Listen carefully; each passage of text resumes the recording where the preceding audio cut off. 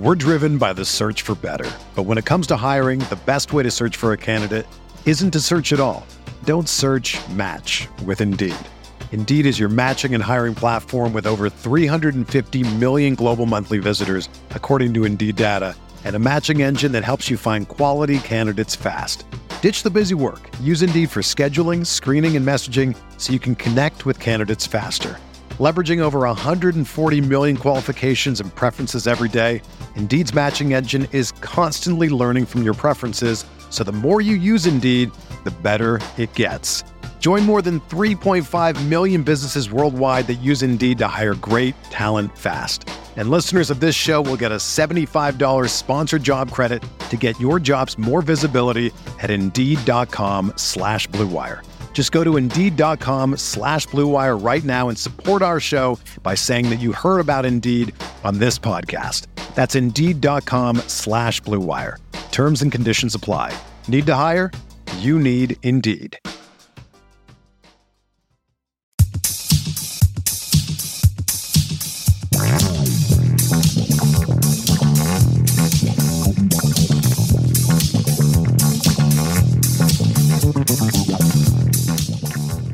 Ladies and gentlemen, boys and girls, children of all ages, we are back after a long summer. My name is, welcome to KFS Study Hall. My name is Sean with a W, and I am joined today by my partner in crime for Study Hall Season 1, Chris Persianen. Chris, how are you doing? I'm really excited, man, for what you're about to say next. That's all. But it's great to be here. Just get into that next statement, man, because I need the people to hear this. Absolutely. And the next statement is joining us this season for season 2 of Study Hall. It's the one, the only, Coney Island's finest. I just made that up. I don't even know if you live in Coney Island. Mensa Smith. Mensa, welcome to the Study Hall crew. How are you? I'm doing great. Thank you for such a wonderful introduction. Quick correction. While I do live in Coney Island currently, I'm born and raised in the beautiful neighborhood of Bedford-Stuyvesant, Brooklyn, New York. So I just had to make a quick correction there, but I'm happy to join you guys. Happy to see what you guys did last year and just happy to continue to, push the KFS brand forward and push the Study Hall thing forward. Absolutely. Well, we're glad to have you on the team, and especially because this means that Chris and I will actually get some Saturdays to ourselves. So what we will do is there will be a rotation. So why are you acting like I'm not going to be in here yelling anyway? Why? But yes, you might be, but now you can roll up here and yell at 12:30 or 1:45. Yo, maybe it's time to be maybe it's time to be cool right now. Well, so there will be a rotation. 2 of myself, Mensa, or Chris will be here every Saturday, which means one Saturday you can get the week off. One of us will not be here, or as Chris says, you have the opportunity to show up and just yell and scream and throw hot takes against the wall. That also means that this will probably be one of the few times where all of us aren't co-hosts. The reason I chose Mensa over Chris as a co-host today is because Mensa got here first, and I'm always a co-host because I make the rules. So, but going forward, I don't really need to be a co-host all the time. But we'll be coming to you once the season starts on Saturdays. Probably around in the afternoon. We might do a 2:00 thing. We might do the noon thing. We are not going to do 11 a.m. anymore. It's over for that. But we will be here, and I'm looking forward to actually talking about real basketball, not FIBA, not free agency, not the draft, not summer league, real NBA basketball. And I think that's a good segue into our first topic for today's show, which is how did you spend your summer? I will let the Study Hall rookie Mensa lead us off, and then we'll go to Chris. Mensa, how did you spend your summer it could be from a basketball perspective, from a non-basketball perspective, but how did you spend your summer? So, from a basketball perspective, I spent my summer convincing myself that what I saw from RJ Barrett in the postseason was real. And I had those very thoughts validated by his FIBA play, which is interesting because depending on what side of the coin you land on with RJ Barrett, you would have been validated either way with the FIBA play. But me personally, I took encouragement in it, and I felt like the decision making got better. So that's really much of what I did. I was also very pleased with the Knicks not really making a major trade because before the offseason started, one of the things that I kept saying is that there were more wrong moves than right moves, and the Knicks didn't make any wrong moves in my estimation. Letting Obi Toppin go for 2 second-round picks in the distant future can be perceived as a wrong move, but it's marginal, so I really don't want to dock the Knicks too much for the trade. However we feel about Obi Toppin's first 3 years, that's a different discussion. I'm talking specifically about the transaction here. So, I was encouraged with the New York Knicks offseason. I was encouraged with RJ Barrett's offseason. I was encouraged with Jalen Brunson's FIBA play, by the way. Big FIBA moments from our Jalen Brunson. Not so much from Josh Hart, but he still looked good out there. My summer, I didn't do much outside of celebrate our good executive producer Andrew Claudio's wedding. That was a big moment. That was awesome.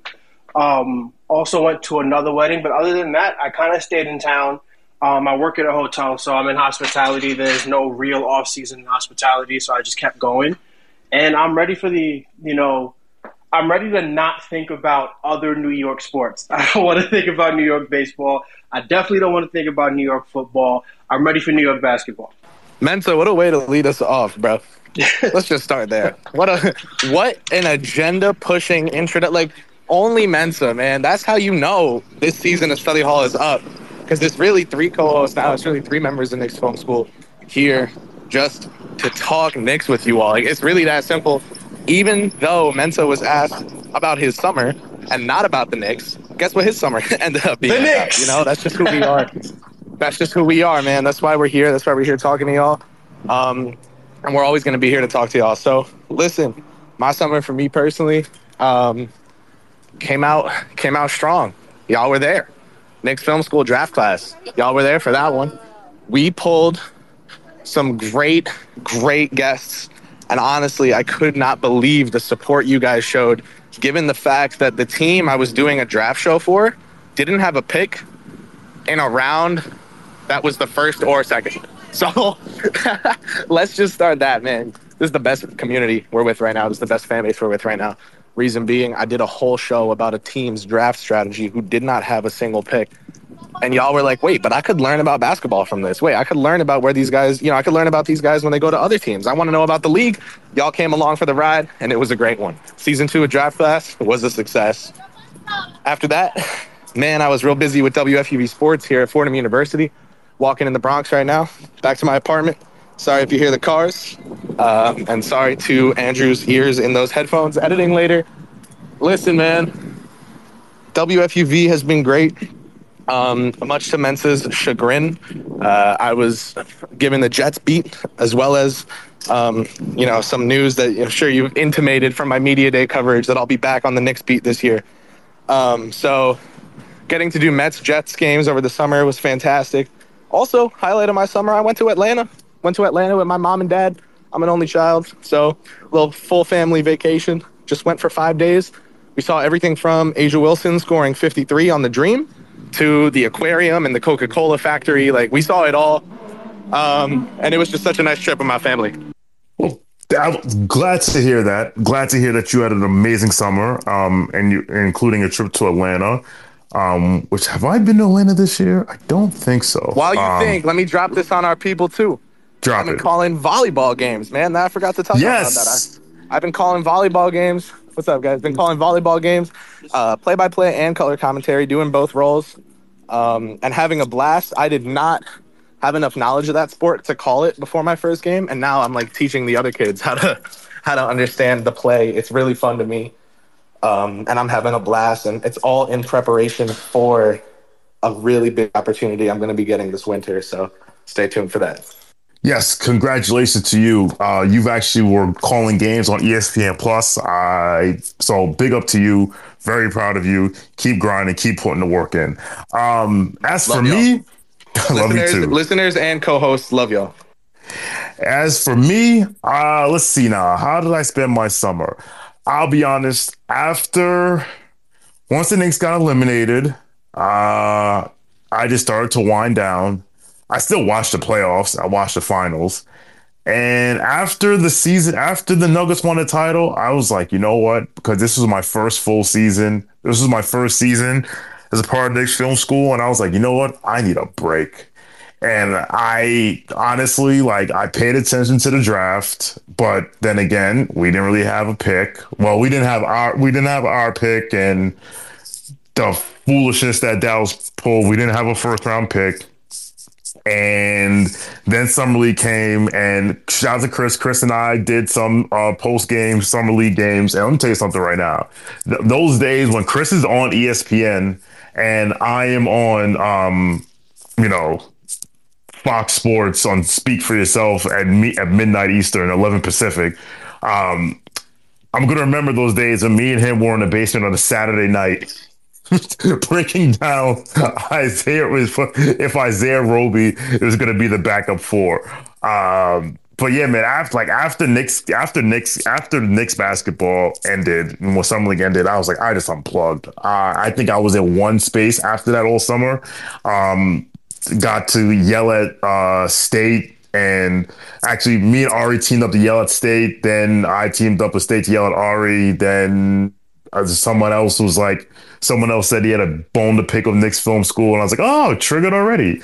But that was it, because honestly, this summer was very busy for me. As some of you know, I went to 4 weddings this summer. 5, if you count the one that came from this weekend, and only one of them was in the state of New York, and that was that of Mr. Andrew Claudio.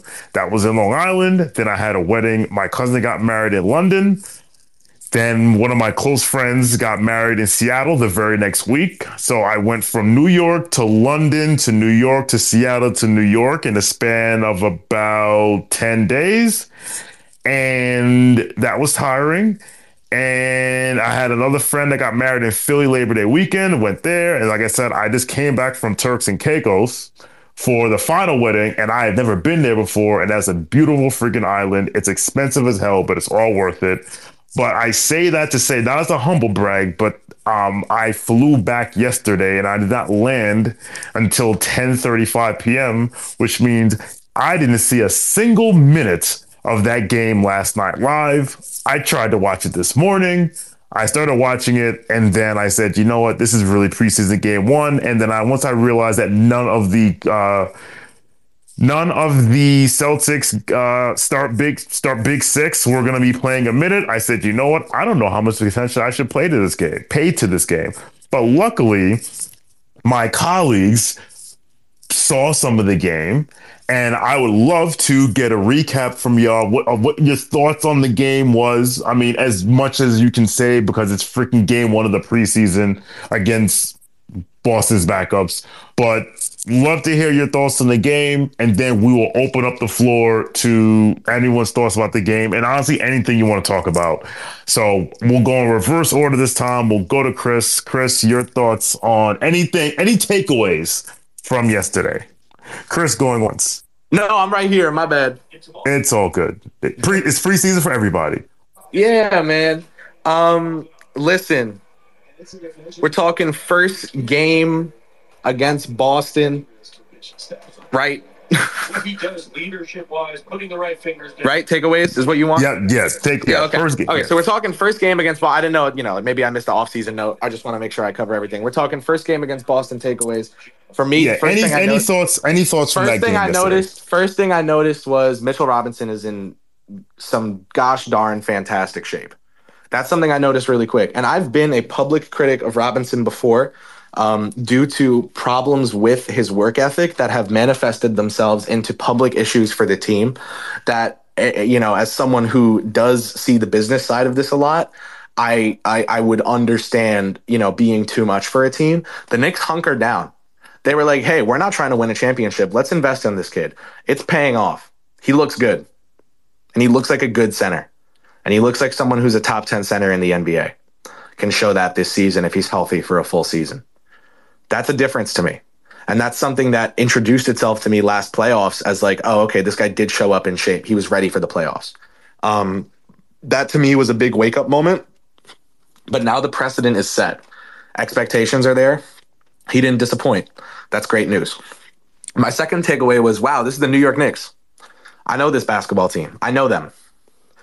My 2B thought was, so does everyone else. Everyone else knows this basketball team. So, in my opinion, I do understand the concerns with running it back. But that second unit came in and I said, oh, wait, no, they don't. Dante is a different player. This team is different. And it's not just different in, oh, we swapped Obi out for Taurean Prince or what. Nah. Like the Knicks fans can say, hey, we swapped out Obi for DiVincenzo, and now we can throw these different looks at teams. It's all about matchup versatility in the playoffs. Dante can defend and he can shoot. Those are two skills that keep him on the floor. Will he be someone who, in comparison to Quickly and Grimes, makes it hard to take him off the floor? I do think so. I do think there will be games where he just has it going and he has 17 points and 2 assists, or like 13 points and 5 assists off the bench. And Tibbs is like, this guy's closing, right? My thing is that all of this breeds healthy competition. All of it breeds competitive practice. All of it breeds good things. And it's going to lead to the Knicks finding new looks to throw at teams. I'd also really look out for a diversification of Brunson's shot profile. I don't think it'll change drastically. I do think we will get some more passing from him against good teams, and we will get the scoring against poor ones. Mensa, you said he went out there and did whatever he wanted against Boston, so he got pulled. He's good to go. There's nothing to see. He just probably wanted to play real bad, so he was indulged by Thibodeau. I just think, yeah, it's the same team, but it's different. And it's different in a playoff context. Regular season, maybe Obi for DiVincenzo isn't something to write home about. In a playoff context, I think it can matter. And bringing back Hart matters. Thank you for that lovely recap, Mr. Chris Persianen. I actually noticed that too. Like, Mitch just came. Mitch is in midseason form already. I think in the beginning, Mike Breen pointed out that he was the best offensive rebounder in the league. I did see some takes thrown around about defensive player of the year. I was like, slow down. Or all defense, or all NBA defense, which now with the new rules, I think that's damn near impossible for a center unless your name is like Jokic or Embiid. Gone to the days of guys like Rudy Gobert and DeAndre Jordan winning, making all NBA first team, making all NBA first team. But such is life. Mensa, your thoughts on the game before we open up to the audience? Yeah, I was very encouraged by pretty much everything I saw. It started off with Jalen Brunson literally doing whatever he wanted. Nothing mattered. It was just Jalen Brunson being Jalen Brunson. I think he played, 5 minutes and 30 seconds and had 10 points? They could not stop him. He was playing in the post. It was amazing to see. It was very refreshing to watch Jalen Brunson be unstoppable, because that's exactly what you want to see when he's playing against another team's B team. You don't want to see, this random dude is giving him trouble. So that was great. RJ Barrett's process was excellent last night. I had a tweet. Number 9 was 9 for 9 from the free throw line. I pulled out my Walt Clyde Frazier there. But that was the most encouraging development I could have seen in any preseason game this preseason or any other preseason. To watch RJ Barrett shoot 9 free throws and make 9 free throws, I know it sounds like, this is a guy that we're supposed to be high on and the bar is low if he's making 9 free throws in a game. But for me, that's major. I don't need him to go 100% from the line. Just give me 80. Give me 80% from the line, hit your open threes, and we're now talking about a high-level basketball player. It's the game is right there for RJ, and that's going to be my take consistently, is that being a productive NBA basketball player for this young player specifically is right there. It's just different decision-making and a little more consistency shooting open jumpers or open free throws, right? I love the way Mitchell Robinson looked. In the beginning, I felt he was looking heavy, and I was like, nah, he's he's just big now, and it was really fun to watch him in midseason form. I, like Chris, have often been a Mitchell Robinson detractor just because it's kind of hard to win when you don't have much of an offensive skill set. And this is a team that doesn't necessarily value Mitchell Robinson as the vertical floor spacer that he is, because like we don't throw that many lobs. We're not really the transition team as much as you would expect for a team with such a high flying threat in Mitchell Robinson.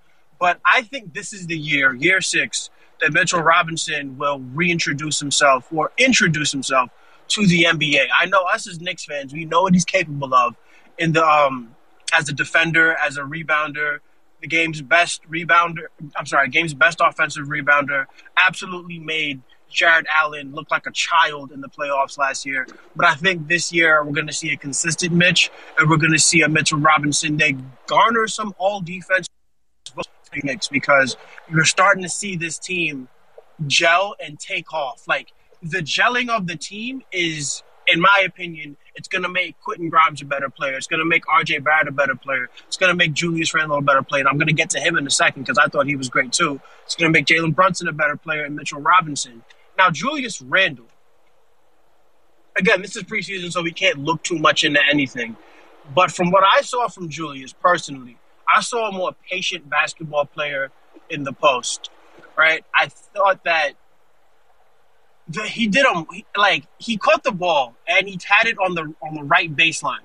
I'm pretty sure everybody knows what play I'm talking about. Has it on the right baseline, goes to a jab, posts the guy up, and does like a Jalen Brunson-esque up and under. And boy, oh boy, did that get me out of my chair.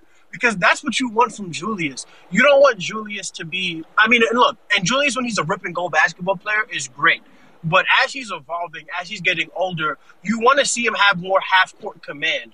And that one play there, again, it's just a small play. These are preseason overreactions. But that one play gave me encouragement for what I believe is more to come as a better half-court presence in Julius Randle. Emmanuel quickly looked great. We saw some really good stuff from Quentin Grimes, hitting the sidestep 3. Saw some really good passes from him and DiVincenzo. It just looks like a team that, to me, is ready to play high-level basketball from game one. And I think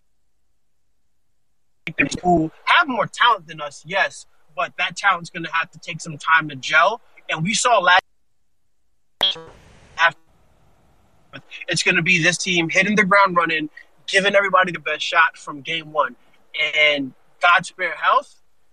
Let's see if these guys can stay healthy. And this has been a relatively healthy group compared to some other teams. I think that the New York Knicks are going to – I think game one of this team's playoffs will be a home game. Well said, Mensa. Well said. There was something that you said I wanted to touch on. And I don't remember what it is, but I'm sure it'll come back to me. So in the meantime, I will now throw to my favorite Knicks fans, my favorite analytically driven Knicks fan, the man who told me in a recorded space that he doesn't know ball, but he still watches anyway. And I appreciate his honesty. And that man is Mr. Kevin Danishevsky. Kevin, welcome to KFS Study Hall. How the hell are you? And Andrew is going to kill you because of this background noise. I'm telling you this right now. Yeah, I'm sorry. I'm also on a bus. And I just got a bunch of looks. So if you can hear me, if you can't hear me, just let me know. Because I'm going to. You actually sound really good. You sound so go right ahead. The best you may ever have. All right. Awesome. And yeah, I apologize. So one thing that I took out of last night was that Jericho Sims cannot play the 4. Jeff Rasmussen had a really good thread about it. The spacing issues that it created were problematic. And Jericho is also just not a good defender at the 4. I like Jericho Sims. I think he can be really good. And I don't mind Tibbs trying it out. I kind of wish that he had tried something else out that could have actually pay dividends. I hear you. I also do think whether it's front office mandated or from Thibodeau, and I really would believe if I was told it's Thibodeau's idea, I would be like, yeah, that sounds like him. he has a track record of giving everyone a shot. Oh yeah, and that to me is something that I wrote an article before last season. 3 things that Tom Thibodeau needs to do to call his season with the Knicks successful, right? And I thought all 3 of them were very fair. One of them had an A and a B. He did 2.5 out of 3. Right? One of the A, he got the A and not the B. He did 1 and he did 3. Like this is a guy who for where this team is at, I have come around on to an extent where I really do think he's doing fine. I also think that's because the Knicks got Jalen Brunson and they got good fast. I do think that it's like fine for people to have doubted him at first with where this team was at without someone with the star power of a Brunson. But yeah, like he does give everything a shot. So, you probably will see something else get a look. Maybe he rewards a Jeffries or a Toppin Jacob with backup 4 minutes, like legit, like some or like not Jeffries, Roby. He like actually tries Roby, whatever it is. It's probably gonna get looked at. So it'll be interesting. The only issue being is that I think that with Roby and Toppin, they're like the upside is that it can work. The upside is higher because I think that like it's probably not going to work at first with either of them, but if they're the 3rd string 4, there's a chance that maybe they develop into a capable 4 in a couple of years. I don't think Jericho Sims has a ceiling as a capable 4. I think Jericho Sims can be a capable 5. And again, I don't really mind trying it out, but I think it would just serve as a friendly reminder as to why I think it can't work. And something else I took away from the game last night too was that I think that the only circumstance that the Knicks should trade Emmanuel quickly is for a superstar, is in that final iteration of the trade. Because John responded to my super chat comment and said something like, well, I don't think he will be on the final iteration of this roster, but I'm also really high on quickly too. And I agree with that, but I also don't want to go around and I'm pro trading for OG Anunoby generally. I've been pretty vocal that I would trade if the package was just RJ for OG Anunoby, and I would do it. And Mensa and I have disagreed about that in the past. But I would not trade. I would not trade Emmanuel quickly straight up, or maybe I would do it just straight up for OG Anunoby, but I would not do. I would not do it otherwise. Emmanuel quickly is awesome. I think he's going to be a star. I feel like, and I'm about to spew some heresy from the Quentin Grimes fan club, and maybe I'll need my membership card revoked. But I'm higher on Emmanuel quickly than I am on Quentin Grimes, and y'all know how high I am on Quentin Grimes. I think Emmanuel quickly is analytically sound. I rewatched what's incredible just about like rewatching the playoffs is watching how bad quickly was on offense, and yet noting the impact that he made. Specifically when I went back and rewatched Game 4, just all the digs that he made, the hedges and recovers that he made. And I'm probably getting that term wrong because I don't know ball. Yeah, I'm really, really super, super high on Emmanuel quickly, and last night affirmed that. In terms of what I did this summer, I just spent it not knowing ball, I guess, and watching ball. And for some reason, I like watching something I don't know about. I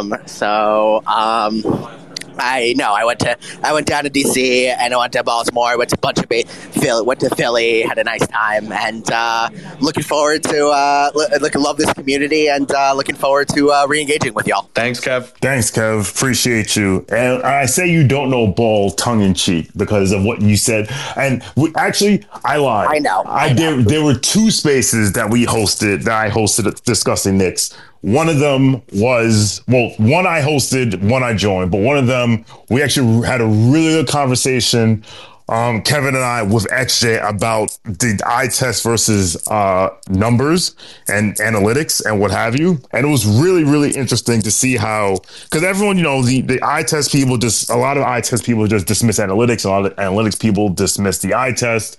But it was good to have a conversation about like what we look for because at the end of the day, it's all information and we should not be in the business of dismissing information.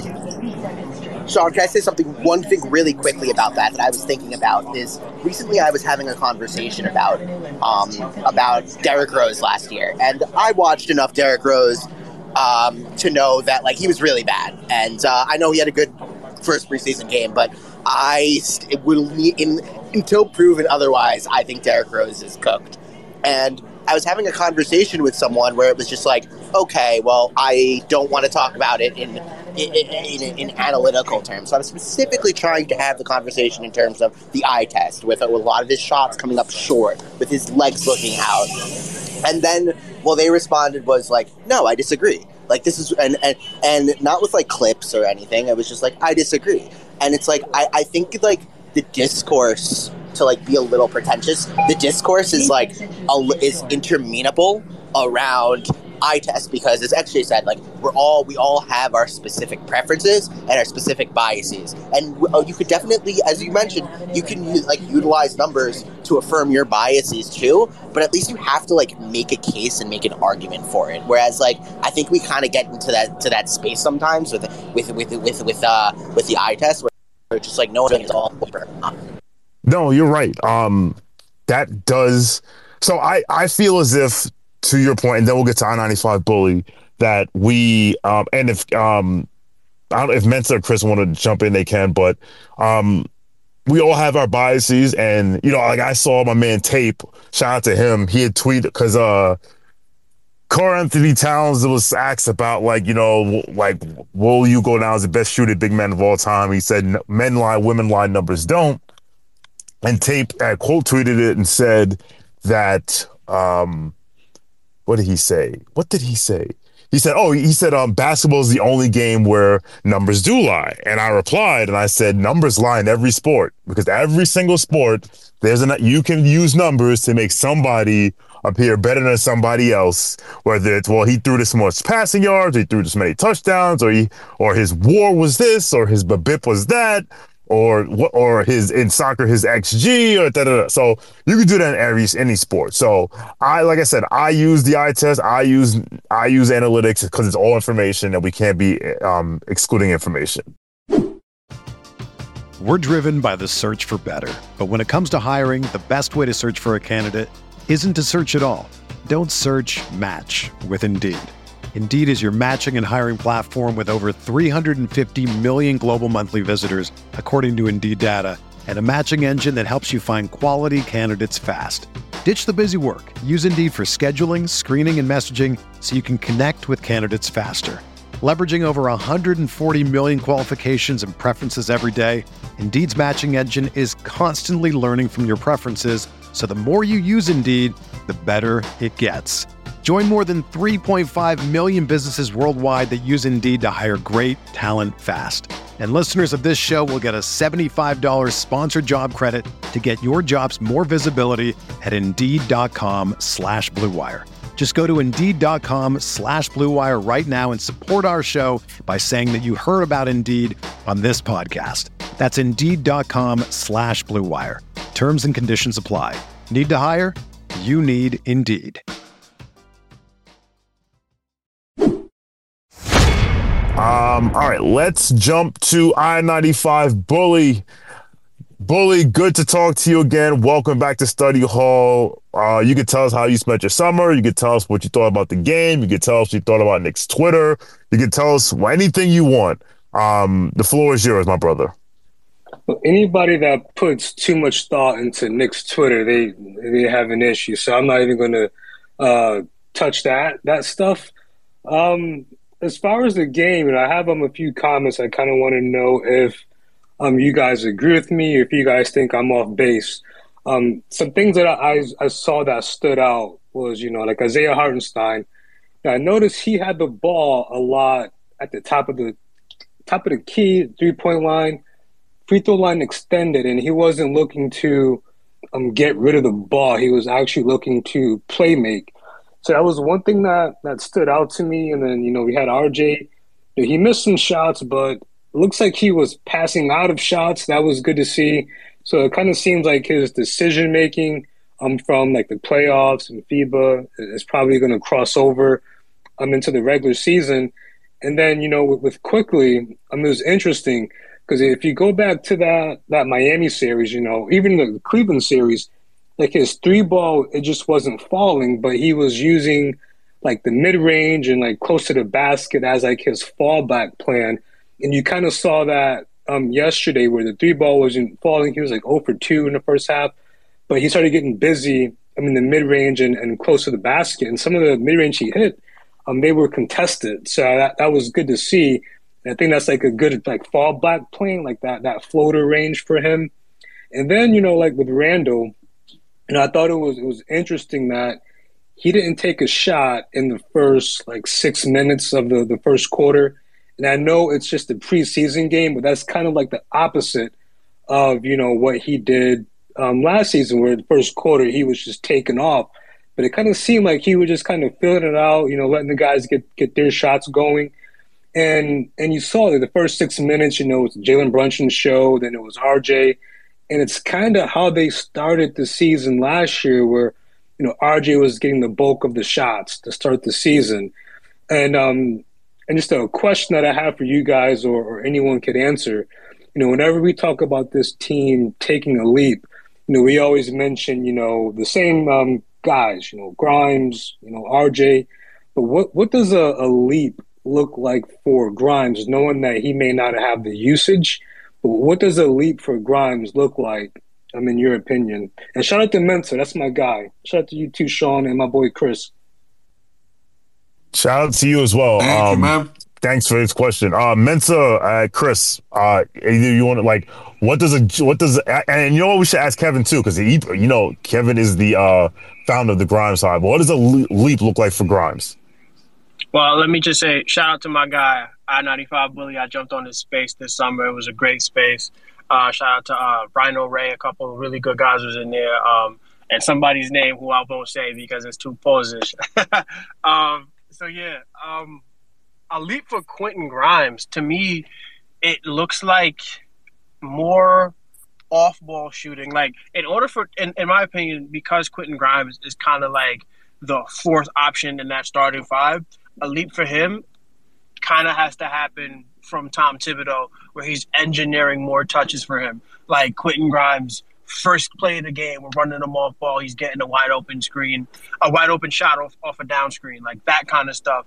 And then what he can do out of those opportunities, because I like his speed. And a lot of times when I was watching Quentin Grimes last year, I felt like if he was like a half step slower, this kid would be unstoppable, and I feel like I want to see the game slow down for him. I know that's not the most analytical answer or anything like that, but there would be times where Quentin Grimes would just go too fast. And like, if you just let the defense like make a mistake, you could have had an open layup, or you could have had an open three, or this may not have been a turnover. That's what I want to see from Quentin Grimes, because the opportunities are there for him. He's going to be playing off of two guys that are going to command a ton of attention most of the time in Jalen Brunson and Julius Randle. And now from the past couple games we're seeing of RJ Barrett, like when last seen, RJ Barrett is leveraging his driving ability to get open looks for other guys. So I just need Quentin Grimes. I just need that game to slow down for him. I know Fred Katz, he said that Quentin Grimes has 40% shooting for him, and I 100% agree with that. But he needs to trust the form and not be so like sped up. Sometimes I feel like Quentin Grimes can just take a hit of some weed before the game, mellow out, and let's see what you look like then. So yeah, I think that's what a leap for Quentin Grimes would look like, is just letting that game slow down and letting those same opportunities that were there for him last year, let's see him really flourish in those opportunities, which is a lot to say for a guy who was over 600 in true shooting percentage. But I think there's even more there's even more meat on the bone for him. Can I ask you a question, Mensa? Is that all right? Of course. So like I get the whole like he needs to slow down thing. But one thing that I kind of like a little pushback on it is, like when he's getting the ball, he's usually not getting the ball early in the shot clock, and the defense is on him like white on rice. So he doesn't like he has to play quick, but he needs to slow down. So like I don't know like what the middle ground is, because if usually he's shadowing Randall. So on that weak side, so if Randall has the ball and the defense is closing out on him quick, he kind of has to make like quick decisions. So I don't know how he slows down or what does that look like for him. Yeah, it's not that I want him to play. Like, it's weird because, yeah, I want him to play slower, but I don't want him to play slower. I see exactly what you're saying with this, like, this weird middle ground. Because there were just times where it's like, of course, catch and go, be decisive. But, okay, this is what, like, I like the decisive energy, but there are times when he's not being decisive as much as he's playing rushed. And I get it. Like, he's getting the ball late in the clock. If she doesn't make it happen, hell hath no fury like an angry Tibbs, like all these things. I completely understand everything like that. But with with Quentin Grimes specifically, I want to see him just, I don't know how to like really describe it other than I need him to be like a half step slower. And then I think from there, if he's a half step slower, then Thibodeau will trust him with more opportunities. You might see him get more looks with the second unit, and like him and Quickly can play off of each other. There's so much talent, and there are so many different iterations of what this team could look like. There's so many different iterations of this team as a good team. Like you could see some Quentin Grimes off-ball action. You could see some RJ Barrett second unit stuff. Like there's so many opportunities there for this team. And I think one of them would come if Quentin Grimes would have just played like just a touch slower, just a half step slower. Let's be decisive, but not play rushed. Kevin? Yeah, so I agree that like Grimes needs to sometimes slow down, whatever. But I think like one question that I had to Mensa, and sometimes there was a stretch last year where Grimes' defense kind of sagged off. And if you look at the impact metrics, he didn't necessarily have, while he was amazing on ball, he didn't necessarily have the off ball impact of like a Quickly. So, and obviously he's playing so much of the time playing on ball. And I wonder what he can do to both increase his efficiency, to his defensive efficiency on ball, and if you see anything there. And for me, what I see is like kind of a similar thing to offense. Like sometimes I think like we love the fact that Quentin Grimes and Deuce McBride go out there and are super aggressive. And I would argue that changed the Knicks season last year. You went from like Evan Fournier and we're always complaining about them. Why are they playing drop? Why are they playing drop? And then all of a sudden, Grimes and McBride are in everybody's butts. But I wonder if there's also kind of a balance to be struck on defense. And I also am excited to see a little bit, even though more off-ball creation. I am still the crazy person who thinks that Quentin Grimes is an all-star ceiling. I don't know if it comes in the next couple of years, and especially with Julius Randle here, and maybe eventually, it'll be just Jalen Brunson and a star. But yeah, I'm super excited about Grimes, obviously. And to answer your question, Bully, about how can he's like moving too fast, I remember there was a couple of times where he would get the ball on the wing and it was almost like he was trying to anticipate the rotation that the defense would make. So he'd get the ball on the wing and then he'd immediately drive into the lane. And if he had just waited a half second longer, the space that he wanted to, it's almost like he beat the defense. It's almost like he beat the defense to the spot. So that's the thing I think I've seen where he has to slow down a bit. It's like, all right, and that comes with times. Like, all right, and from watching film, it's like, all right, this defense, they're gonna make this rotation. When you get the ball, this is when you drive versus this is when you pull up the shot. And then obviously, like sometimes you get the ball, and as soon as the ball's in his hand, he's out of his hands because again, it's his job to shoot. He has to shoot when he's open. If he hesitates, Tibbs is gonna, not probably rip him. I mean, rightfully so. So again, this is his third year. I'm done trying to predict when players are going to make the leap because we all know it's like, oh, second year is going to make the leap. Third year is going to make the leap. It's year 4, he's going to make the leap. But I do think I agree that he does have 40% shooting. He has 40% shooting there. So I think the other way I can see him make a leap is I wonder if Tibbs may stagger him with more bench units because the leap for him to make is to get Summer League Grimes or Rising Stars game Grimes, where he has the ball in his hand, is allowed to do a couple things. Now, I'm clearly playing against Summer League guys and playing in the Rising Stars exhibition is not like, he bust Scotty Barnes' ass in the exhibition where he was probably hungover, so he should have the ball in his hands more. No, that's not what I'm saying. But we all remember Quentin Grimes was a point guard in high school. He was a top combo guard in the country. So obviously there's some ball handling skills there. Maybe he gets more run to the second unit, although I don't know how that's necessarily going to work with, because usually you see RJ run of the second unit more often. He has more, and he'll have more playmaking. So I think for this year, for Grimes to take the leap is if he's a 40% 3-point shooter and he's shooting off a movement, and we know he was practicing with JJ Redick. He was training with JJ Redick this summer. If he's doing that, then that unlocks a lot. So, all right. So we got like 12 minutes left because we're going to wrap up at 7:30 Eastern. If anyone else wants to speak, you can come up, raise your hand. You can let us know again about the game last night, what you think about what's going to happen this year. How you spent your summer. I saw Robert Cross in there. Let me tell this story. I'm going to tell this story right now.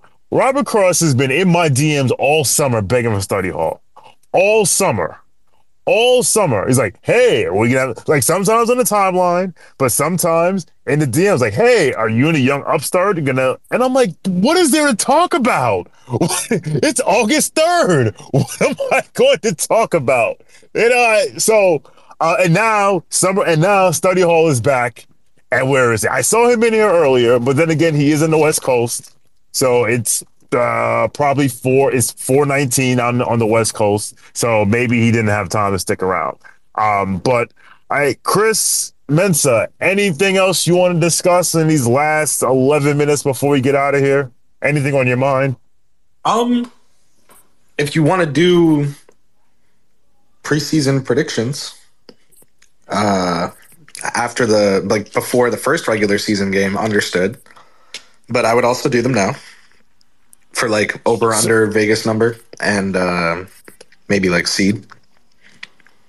So I listened to, what's funny? I listened to the Bill Simmons over under pod, but I am not ready to necessarily make them all just yet. But with that being said, here are two predictions that I have. I feel like Cleveland's going to be the 1 seed. Interesting. I do not think that a team that has to depend on Kristaps Porzingis and Al Horford at the 5 for an 82-game season is going to hold up, because I'm going to remind everybody, Al Horford played in the 2006 NCAA National Championship game. And listen, he's great, but come on. And Kristaps, I saw people going nuts about him yesterday. It's like, oh my God, the league is over. I'm like, are we doing this again? So the one prediction I'm ready to make now, well, two predictions I'm ready to make now. I can see Cleveland being the 1 seed, and anyone who thinks the Knicks are not going to be the 6 best teams in the Eastern Conference is smoking crack.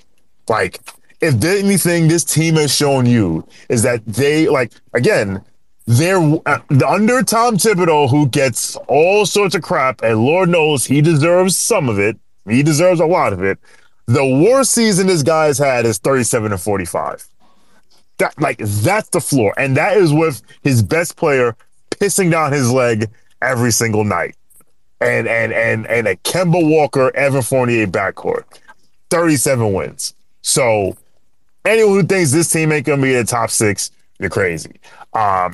So that's the one prediction I'm prepared to make. Chris, what do you want to throw out there? It's 47.5 is the line, right? I thought I heard 46. Actually, I might have heard like 44 someplace. Oh, no, that's right. I'll have to go check. 44.5, and I think they win like 47. So what about 53? That is saved for a very special person. The line is 44.5. I'm going to go over. I'm going to go like 2.5 imaginary units on that. I think this team is unfortunately just the way the NBA goes. Like, they may deal with a tough injury. I also think that because they haven't really in years past. Not to speak that into the world, just trying to look at this as analytically as possible. We're literally just as analytically numbers wise as possible. And I also think that they can hold up. So I would say, like, I wouldn't go as aggressive as being like, oh, this team played at this rate after getting hurt, so they're going to be even better this year. They're going to be just as good. I would say that they will be able to survive a tough injury of sorts and pull out 47, 48, somewhere around there. So I'll say this, but Mensa, do you have any predictions you want to throw out there, or you're gonna be diligent and wait until you get more information? Oh, no, I'm standing on business right about now. The New York Knicks are going to win the Atlantic Division this year.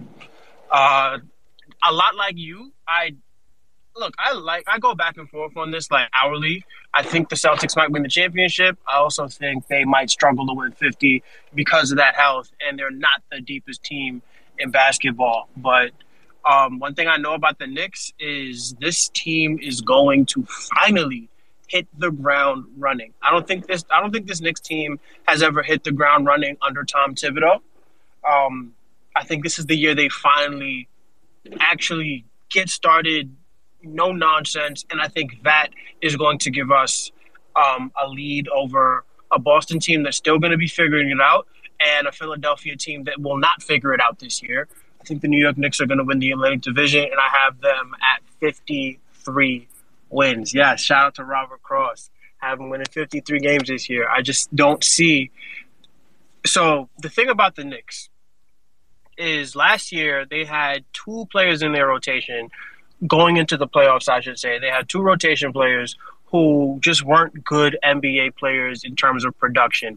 One of them was Obi Toppin, who was replaced by Dante DiVincenzo, and the other is RJ Barrett, who I am a staunch believer in, and I believe he has turned a corner as far as his decision-making has gone.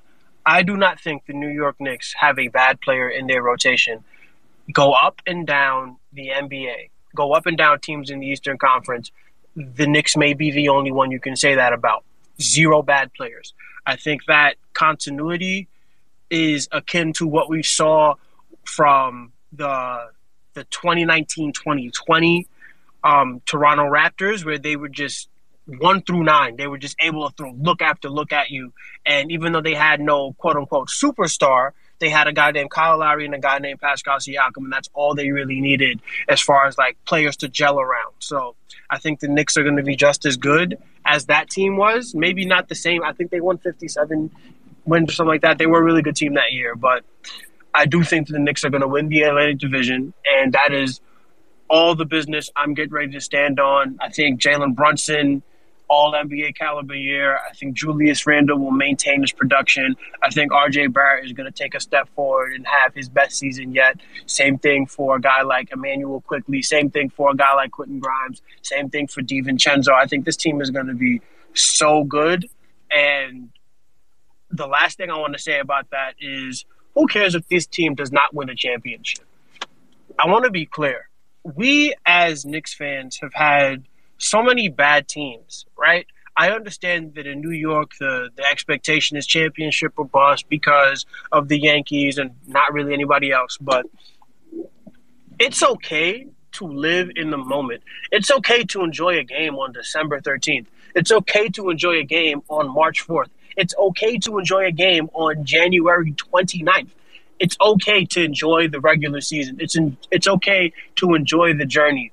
And I, like everybody else, love to think about the next star down the line, but let's pay this team some respect and let's try our best to enjoy this team in the moment, because last year we had a really special year, and I think that this team is ready to build on it, and they deserve, all of our players deserve our attention. So let's enjoy this season. I'm thinking this team's going to win the Atlantic. I'm not going to worry about the playoffs. I think they'll win one playoff series at least, but this Knicks team is going to be excellent, and I'm going to stand on that all year. You know something, Mensa? So, first of all, something that well, okay, first of all, you're right about enjoying the regular season. And I think a lot of people that don't enjoy the regular season or poo-poo the regular season is because they are like Lakers fans or Warriors fans who think the championship's coming every year. Or, to be real, there are people who are afraid to enjoy the things of the regular season and then get cooked on Twitter when they don't win the title. And they don't have any way to banter people. Case in point. Something Chris said reminded me of the Hawks of 2 years ago, because the Hawks believe after their magical run to the Eastern Conference Finals, which they're still hanging a banner for, they believed that, next year, this is our record after Lloyd Pierce took over. After Lloyd Pierce got fired, and Miller took over, so this is going to keep getting better. And I was like, okay. And the other thing they said was they made this joke about how they were saying they were the deepest team in the league. Now, clearly, we do know that. Like, I'm not going to say, this is what the Knicks did after the Josh Hart trade, so I'm just going to keep going. But to both of your points, the Knicks are like, at 4-10, they're as good as anybody in basketball. From 4-10. And those are the players that you need. Well, you need 8 guys to win a championship, but you need 9 to 10 guys to get you through the season when on nights where someone doesn't have it, someone's nicked up, there's an injury, someone's out. Combined with a maniac coach who wants to win every single game in front of him, that Atlantic division is not a bad shot. Now, to your point, the Celtics could win the title because you need stars and they got a bunch of them, but that's not a bad shot at all. The other thing I'm going to say before we get out of here, as I pull up my FanDuel Sportsbook app, is that I'm 99%, and you know what that means? When regular season games are when tournament games are disguised as regular season games, Tom Thibodeau is going to go for it anyway.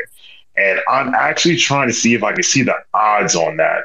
They should probably have gotten more profitable for the Knicks following the Lillard acquisition, if I had to make a guess. Also, you meant your sportsbook app of unknown name because no free promos. Oh. Yeah, no free promo. So Andrew, bleep that out. Cut it. No, for real. Cut us some checks, and then we'll we'll mention your name. Andrew, please bleep that out. I'm trying to see if I can. I think it's like plus 4,400 for them to win the in-season tournament, but I'm not 100% sure. So, all right, but anyway, it's okay. We can get out of here. Here we go. Wait a minute, NBA futures. All right, and whatever. It doesn't matter. So we'll see. Okay, so that's all. Any last words before we get out of here? We Chris? do have one guy, free daps for all, who has his hand up. I kind of want to honor that before we let him out. Oh, I didn't see. I was too busy looking at free daps for all. The floor is yours, my brother. Go ahead. Yo, what up, y'all? What's going on? Hey, just wanted to congratulate y'all for coming back. You know, I really enjoy this space. KFS Study Hall, one of my favorite spaces. I enjoy Casual Fridays.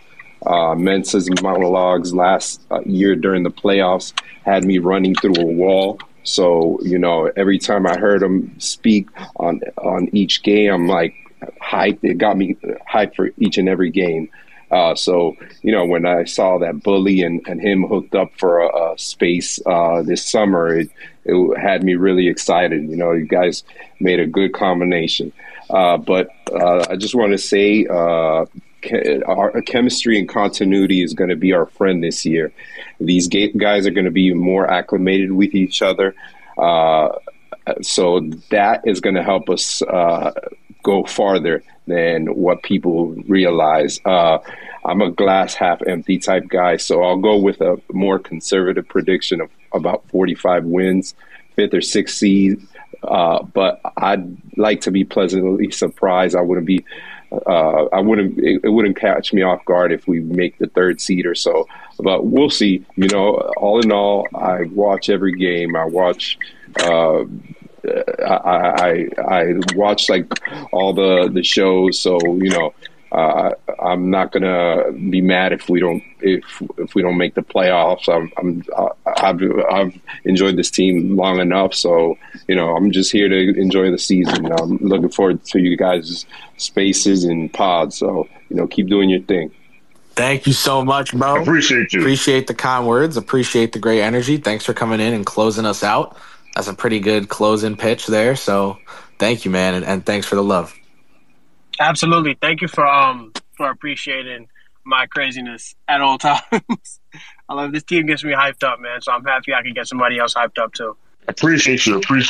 And I know hopefully the Knicks can give you some hoping Knicks can give you something to look forward to, because after what your Miami Hurricanes pulled on Saturday night, bro. Don't even. Oh my God, do not. Oh my God, I am so stressed out, man. That is a team that stresses me out more than the Knicks, bro. Oh, it's been years. Bro. It's been more. It's like I consider the Hurricanes like the Knicks of college football, because it's been bullshit for the last 20 years. It's not even funny. And now we're like 4-0. The fan base is calm. Everybody's doing happy. And then for them to commit such blunder so late in the game, when all they had to do is kneel the ball and go to 5-0 and go up in rank, had me livid. I could not believe it. And to top it off for ACC refs to screw us like that when Chaney was already down, his elbow was already down, and then to count that as a fumble. Oh my God, I couldn't believe it, guys. This team has me. You guys think that the Knicks piss you off? I feel like I triggered you. I apologize. You guys think that the Knicks piss you off? The Miami Hurricanes like have me throwing shit in my house. So, oh man, that's all I got. One day, so for those who don't know what we're talking about, just look up on the internet, Miami, Georgia Tech. And you'll know what we're talking about. One to say, if we ever meet, we're gonna have a conversation about Miami football, because I have a bunch of friends who are like Hurricane fanatics, and they've been like every other year. It's like, this is the year Miami's back, and I just send a picture of Lucy holding the football.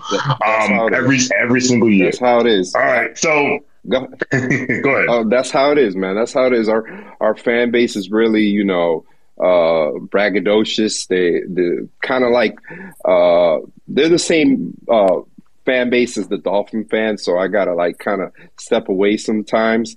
But you know, everybody likes to be hyped at the beginning of the year, and that's good and fine. But you know, with Mario Cristobal coming into the fold, becoming the head coach, we were beginning to see more transfers from other universities and higher grade athletes. So I'm hoping that they stop with the mistakes and we have a better season for the rest, have a better few games, because we're coming into conference play. We're going to play UNC coming up. So, and these guys, UNC and Kentucky, these type of teams, they're not that good, but they always play Miami very hard. So we'll see what happens. Hopefully these guys aren't down on their luck and they come out strong the next few weeks.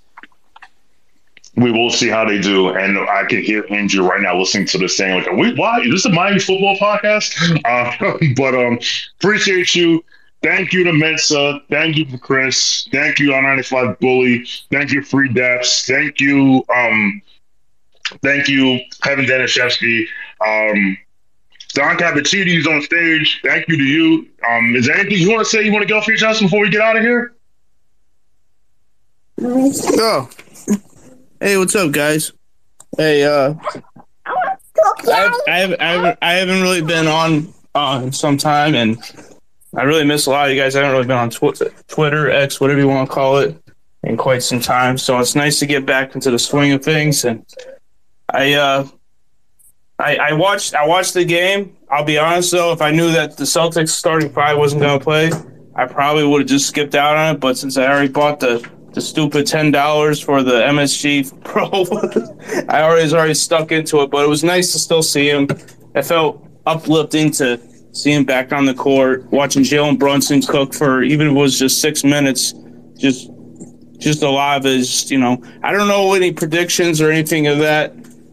I could go safe and probably say between, 45 to 47 wins, 5 or 6, and maybe just keep my expectations low if those are the highest I'm going to keep them. And then, but also with the knowledge that there's a very good chance that they could definitely bust for that ceiling. And I guess that's the thing that probably gets me the most excited, that possibility that maybe what we saw them finish last year was just they were just getting started. And possibly, as tough as their schedule starts, as Jonathan has alluded to a lot, that maybe we will still come out with gangbusters thanks to our depth and health, and maybe we'll have a really exciting season, maybe even more than last year. So that's all. I'm really happy to catch up with a lot of you guys, see you guys on the super chats. I won't be going as crazy as I have in the past years, but I'll still be there. And it's really, it's really fun to get back into it and to have this available. So go Knicks. That's all I got. Thank you, man. We'll see you around. All right. You too, Chris. Thanks, Dom. Appreciate you. So, well, all right, we can get out of here. I said we're going to end at 7:30, 7:39. I got to figure out some dinner. But so again, shout out to Chris, shout out to Mensa, shout out to 95 Bully, Dom, Kevin Danishevsky, Free Daps. Thanks to everyone in the audience. I see Alice, I see Brian, I see Ben. Shout out to everyone that pulled up earlier. Nikki, appreciate you all. We will be back probably this weekend. Probably be back this Saturday. I don't know which two of us will be here, but either way, it's going to be a great show. Thank you. God bless you, and God bless the New York Knicks.